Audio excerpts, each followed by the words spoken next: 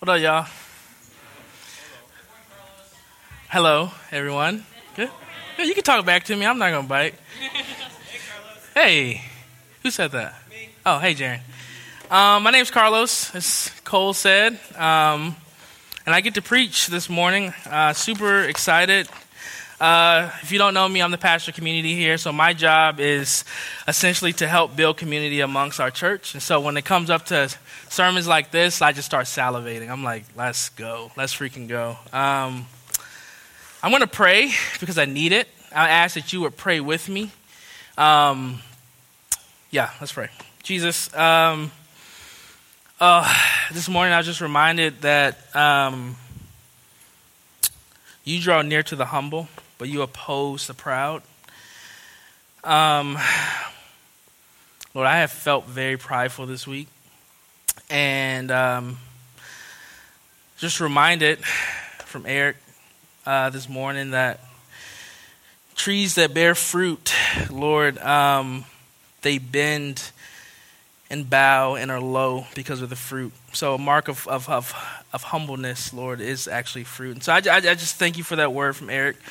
I needed it. I asked, Lord, that this morning as I preach, Lord, that you would fill me with your power, fill me with conviction, Lord. And I pray that Jesus would be magnified in our hearts. Lord, you want to speak to your people. That's what you want to do. That's why you gave us your word. That's why you became flesh. It's because you want to draw near to us. So, Lord, I just believe that you're going to meet us this morning.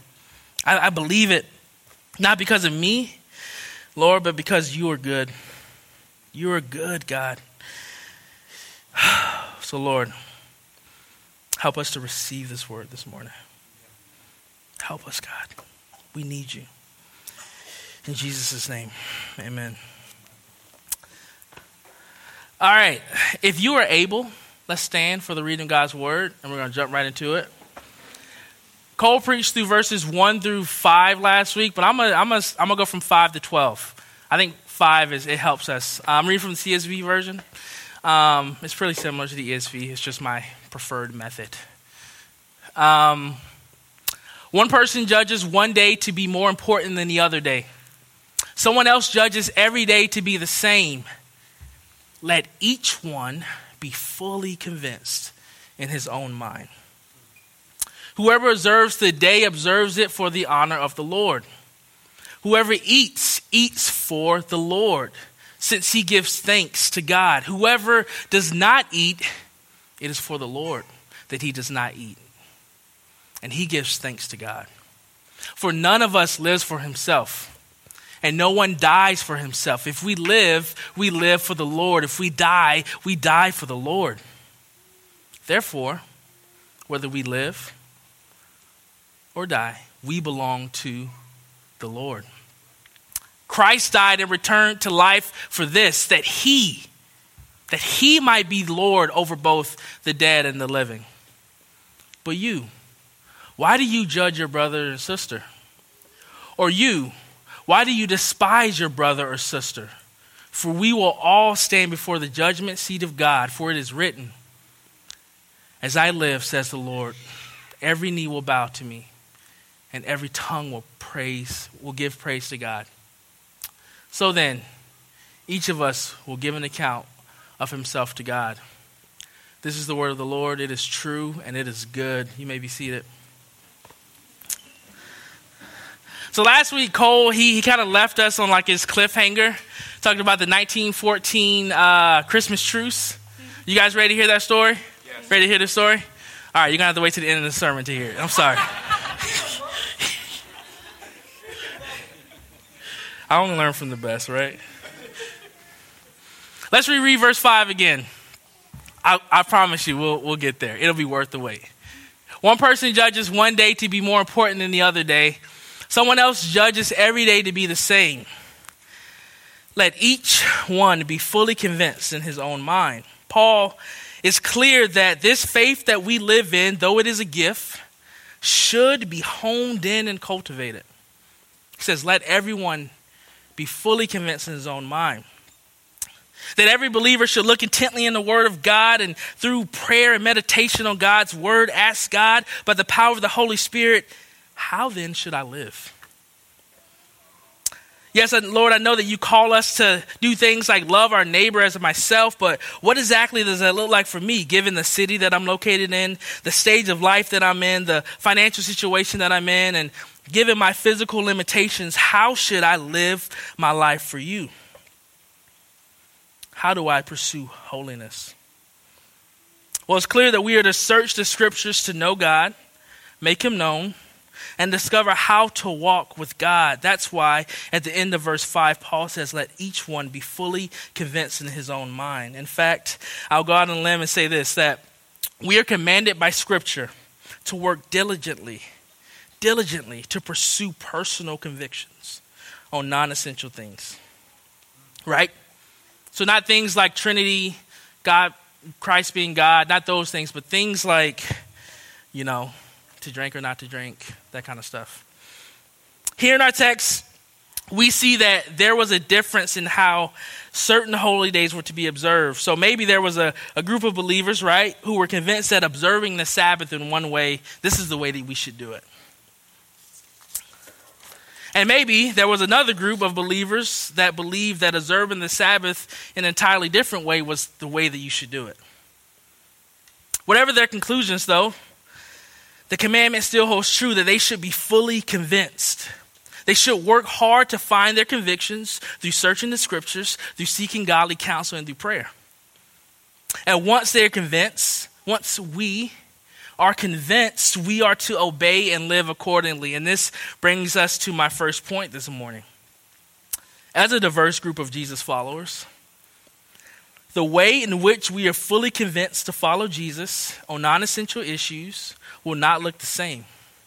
And that's okay. It's good. It's actually glorious. Let me say that again, and I'll say it slower.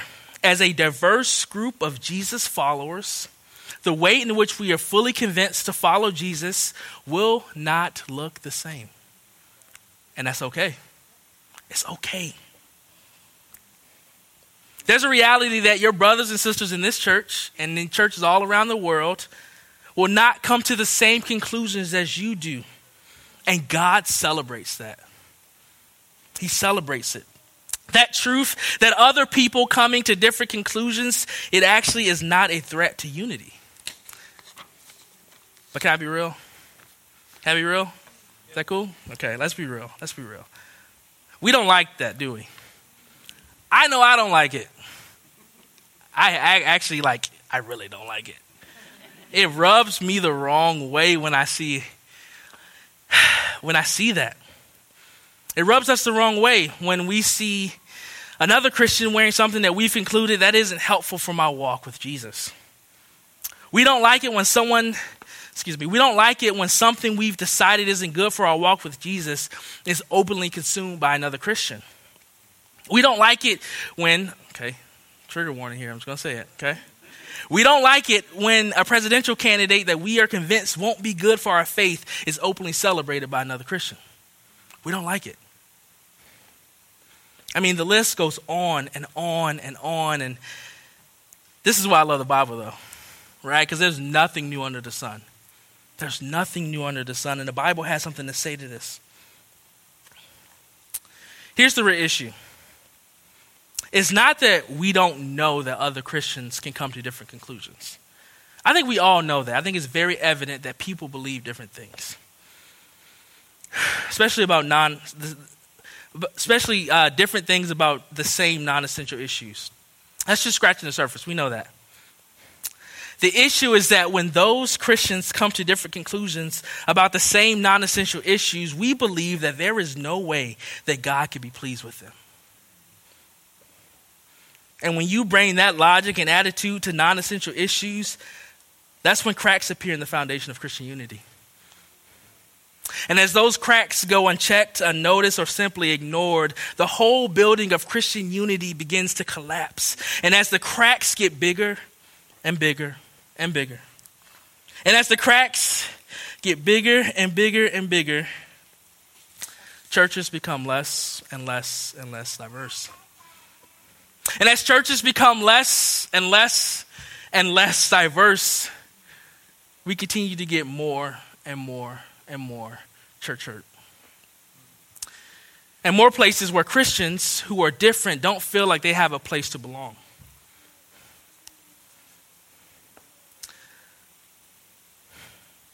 So this is what this could look like.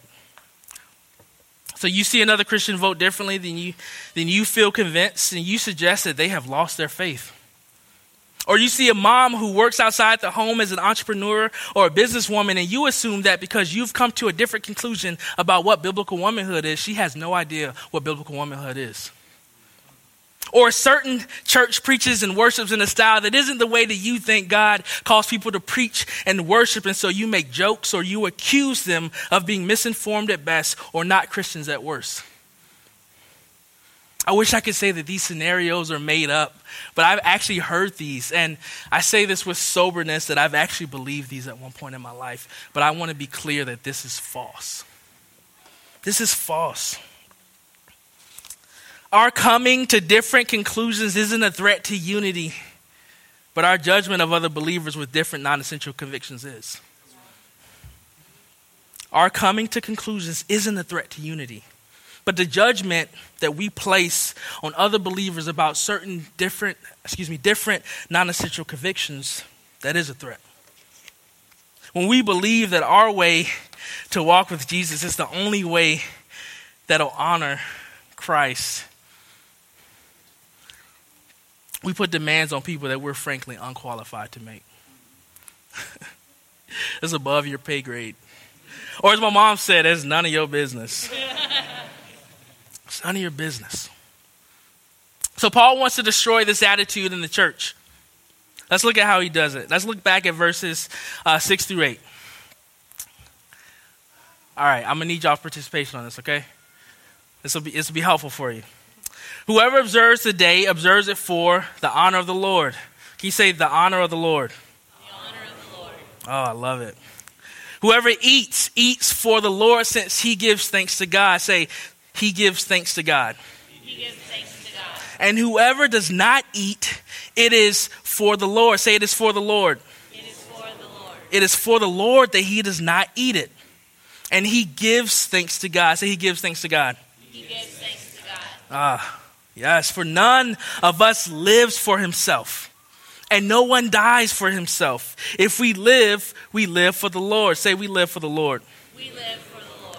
And if we die, we die for the Lord. Say, we die for the Lord. We die for the Lord. Therefore, whether we live or we die, we belong to the Lord. Say, we belong to the Lord. We belong to the Lord. We belong to the Lord. Honor the Lord, for the Lord, thanks to God, or some other variation of that is mentioned 7 times in these 2 verses. That's 3.5 times per verse. So clearly, Paul thinks it's important, and I do too, which is why that brings me to my next point. When a brother or sister walk with the Lord looks different, or they believe something different on a secondary or tertiary issue, non-essential, you can assume that they're doing so to glorify the Lord. I know last week you said we shouldn't assume, but I'll give you permission. You can assume. You just it has to be a good assumption. It's interesting, right? We have this tendency to be, I'm telling on myself, I'm saying we, I'm really saying me. But we have this tendency to become so worked up over differences that we actually begin to question the salvific state of other Christians. And somehow we begin to believe that difference is the enemy of unity, but it's not. All right, here's a silly example. So humor me for a second, okay? Imagine you and your spouse decide to order pizza. And though you agree on the essential issues like covenantal faithfulness and that Pizza Hut is the best pizza, you disagree that, I knew you were going to. You disagree on what type of toppings belong on pizza. So in this scenario, the husband believes that meat and meat only belongs on pizza. Is there anybody in here? I see you. But the wife is convinced that pizza isn't complete until it has pineapples on it. The wife is right in this scenario. Just a FYI. Now, how silly would it be if both of these spouses concluded that because the other person's convictions on pizza is different than theirs, they can't continue in their marriage? That's crazy, right? That's like loony. But why do we do the same thing with our brothers and sisters in Christ? If it's not outwardly, we do it in our heart. We are so committed to the way of pizza that we can't fathom the idea that someone can enjoy that same pizza in a different way than you and honor the Lord while doing it. People vote differently, and it's to the honor of the Lord. Amen. People have different ways of parenting and schooling their children, and it's to the honor of the Lord. People do mercy and justice in very different ways, and they do it to the honor of the Lord. When a brother or sister's walk with the Lord looks different, or they believe something different on secondary and tertiary issues, non-essential, you can assume that they are glorifying the Lord. Family, when we assume otherwise and act as judge and jury on matters that were only meant for God, it's not just foolish and unwise, it's actually sinful. Listen real close to this. It's exactly the thinking and logic that caused sin to enter into the world. Adam and Eve were tricked by Satan to believe that they were the authoritative judges on what they perceived to be right. They believed that they and they alone had the correct way of interpretation. And with that faulty knowledge, they plunged all of creation into sin. And believe it or not, we have that same DNA within us. There are times when we act as the sole authoritative judges on how everyone should walk with God. But you and I know that we make terrible judges. Because we don't see reality as we should. We can't see the range and the depth of all understandings. We are limited. What this church in Rome is failing to realize is that God calls us to make strong biblical convictions for the sake of our own personal holiness and as a way to love our neighbors. It's not so that we can stand in judgment over our brothers and sisters. Our enemy is sneaky, and our sin, though paid in full, still creeps in and tempts us to judge brothers and sisters in the faith whose walk look differently. But God, amen. The gospel of the Lord Jesus Christ is stronger. This brings me to my last point. Let's reread verses 9 through 12. Christ died and returned to life for this, that he might be Lord over both the dead and the living. But you, why do you judge your brother or sister? Or you, why do you despise your brother and sister? For we will all stand before the judgment seat of God, for it is written, as I live, says the Lord, every knee will bow to me. Every tongue will give praise to God. So then each of us will give an account of himself to God. The gospel takes judgment out of your hands and places it in the hands of Christ. And in fact, it was never in our hands to begin with. I said this before, but I'll say it again. We make personal convictions, We take personal convictions and elevate them to the point of law when God intended us to make these convictions to make us holy and love our neighbor, not to stand in judgment over our brothers and sisters. Christ holds the key to judgment. And that is good news because the one who holds the key is worthy. Christ is the one who came and lived a life without sin. Christ is the one who came and drove out demons and healed the lame and raised the dead back to life. Christ is the one who knows all the depths of the law and the prophets and their implications, and is the fullness, and in the fullness of his person, he fulfills every commandment the law demands. Yet, he is lowly and meek enough to eat with sinners. Christ is the one who carried the cross up that dark and gloomy hill. Christ is the one who took on sin and swallowed God's just wrath on your behalf. Christ is the one who died and descended into hell and snatched back the keys from Satan like, these belong to me. Christ is the one who rose from the grave after 3 days of defeating sin, Satan, and death on our behalf. And Christ is the one who is ascended into heaven and is right now sitting at the right hand of God, judging all. He is worthy. He is worthy. So,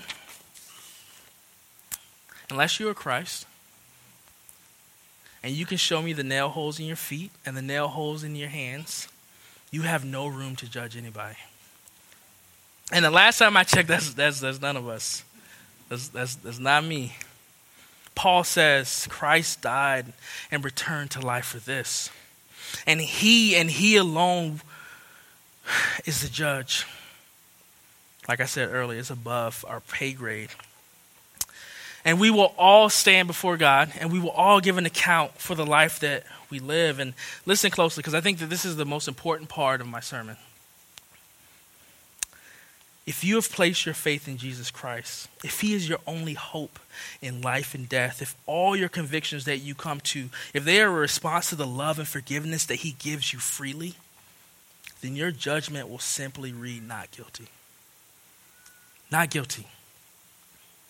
And with this framework, go and do the same to your brothers and sisters who think differently than you. Not guilty. God is pleased with them. Not because of the convictions they come to or don't come to, because of the finished work of Jesus. When you feel tempted to judge your brother or sister, when I feel tempted to judge my brothers and sisters, assume the best and rehearse the gospel.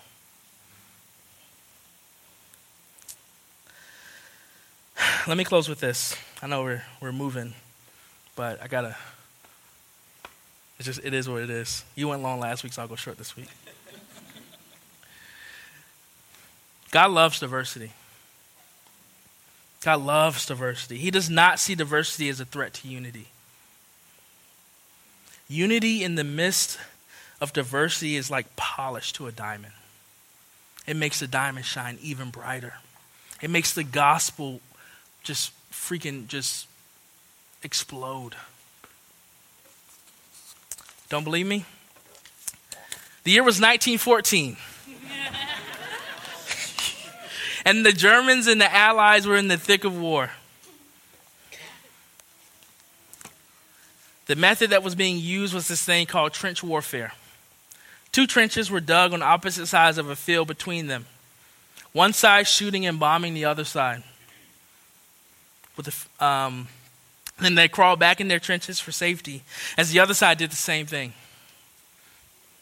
That is until Christmas Day 1914, when the shooting stopped, the bombing stopped, and instead of bodies laying in the field between the 2 trenches, tables were drug in the middle.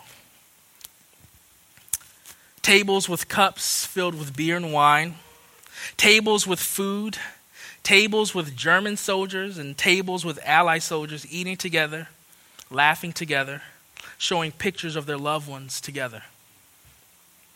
I imagine what it would have been like to be at that table.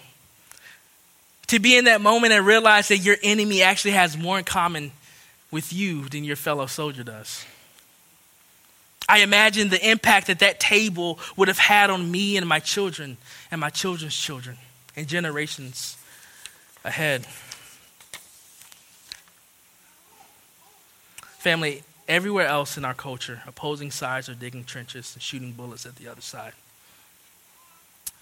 What if this church could step in the middle of that war, crack open the best wine, smoke the best ribs and collard greens and mac and cheese, and have a diverse cookout in the middle of a war?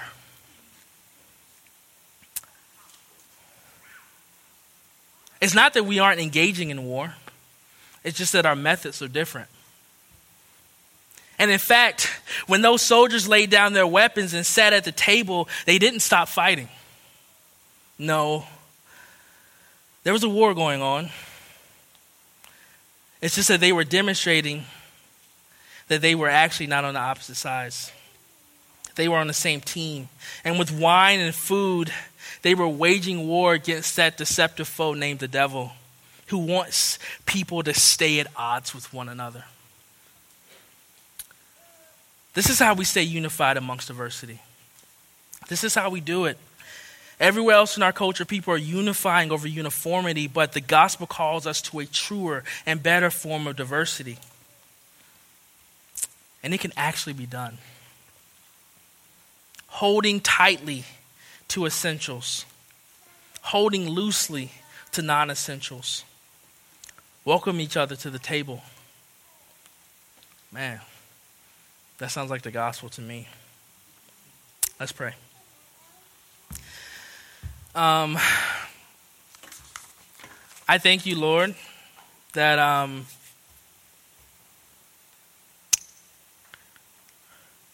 think the reason that the 1914 Christmas truce resonates with us is because we feel at war. We feel that there's a war going on. Social media, news, our neighbors, even within ourselves. And so, Lord, we thank you that, we just thank you, Lord, that in the gospel you come and set a table before us. That you don't shoot bullets back at us, but you welcome us to a table with bread and with wine. And you give us your righteousness, Lord. So I just pray that, Lord, I pray that this was helpful. I know I needed it this week. And so I just ask, Lord, that if anyone is under the sound of my voice and they don't know you, they don't know this God who freely gives life, this God who welcomes them to the table, I pray that even right now, Lord, they would surrender their life to you, Lord. I pray for our church, Lord, that we would welcome one another to the table. The enemy, gosh, Satan wants nothing more. He wants nothing more than to keep us disunified. He wants nothing more to keep us in our trenches. I just pray, Lord, that you would help us, Lord, by the power of your Holy Spirit to come out and eat and drink and celebrate with one another. To love each other in the midst of distance, in the midst of differences. In Jesus' name, amen.